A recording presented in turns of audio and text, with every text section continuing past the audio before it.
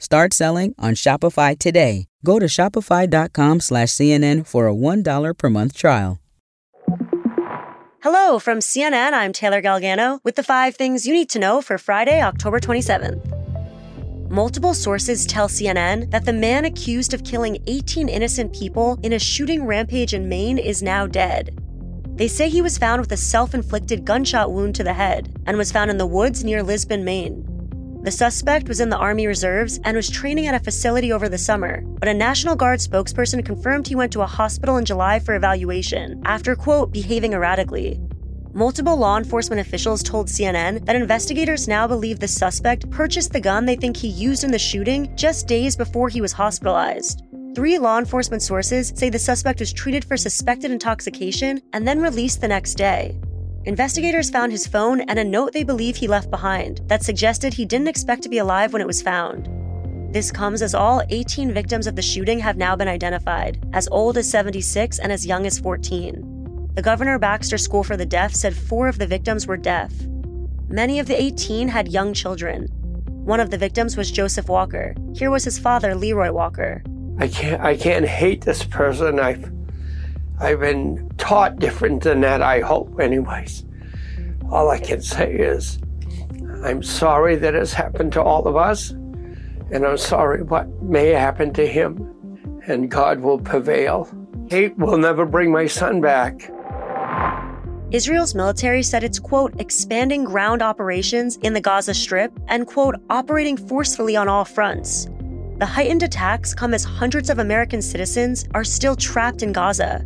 Here was National Security official John Kirby. Hamas is so far not being willing to be cooperative in terms of letting folks out from their side of that Rafah gate. But we're working with all the partners that we can think of, including some who have an ability to communicate with Hamas to see if we can't make that happen.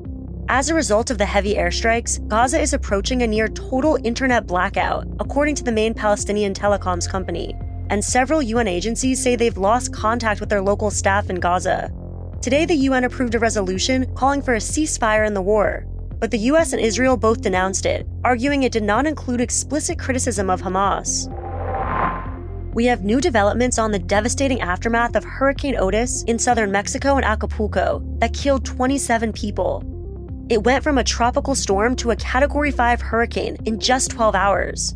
The former president of the Acapulco Association of Hotels and Tourist Enterprises told CNN that an estimated 80% of hotels in the city have been severely damaged. Earlier today, Mexican authorities said the city's airport would be open to allow commercial flights from Mexico City to evacuate people and bring medical supplies.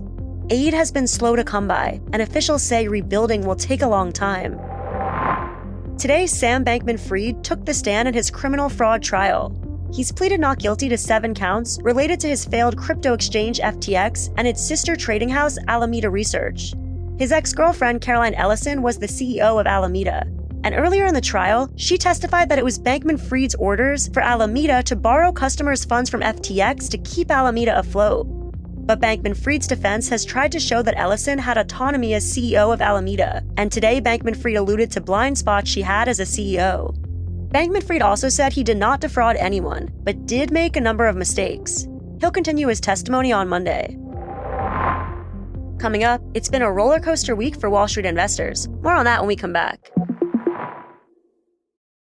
Shopify's taken the cash register online, helping millions sell billions around the world. But did you know that Shopify can do the same thing for your retail store? Upgrade your point-of-sale system with Shopify. Shopify POS is your command center for your retail store. From accepting payments to managing inventory, Shopify has everything you need to sell in person. Get award-winning support and see why millions of businesses worldwide trust Shopify. Do retail right. Grab your $1 trial at shopify.com/CNN. Start selling on Shopify today. Go to shopify.com/CNN for a $1 per month trial.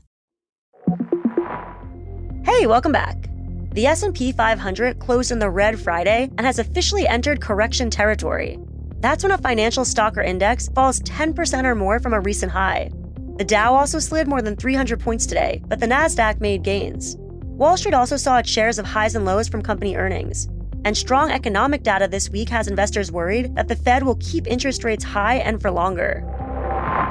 And that's a wrap. Tune into new episodes of 5 Things at 10 a.m. and 3 p.m. Eastern tomorrow, and then come back on Sunday for One Thing with host David Rind.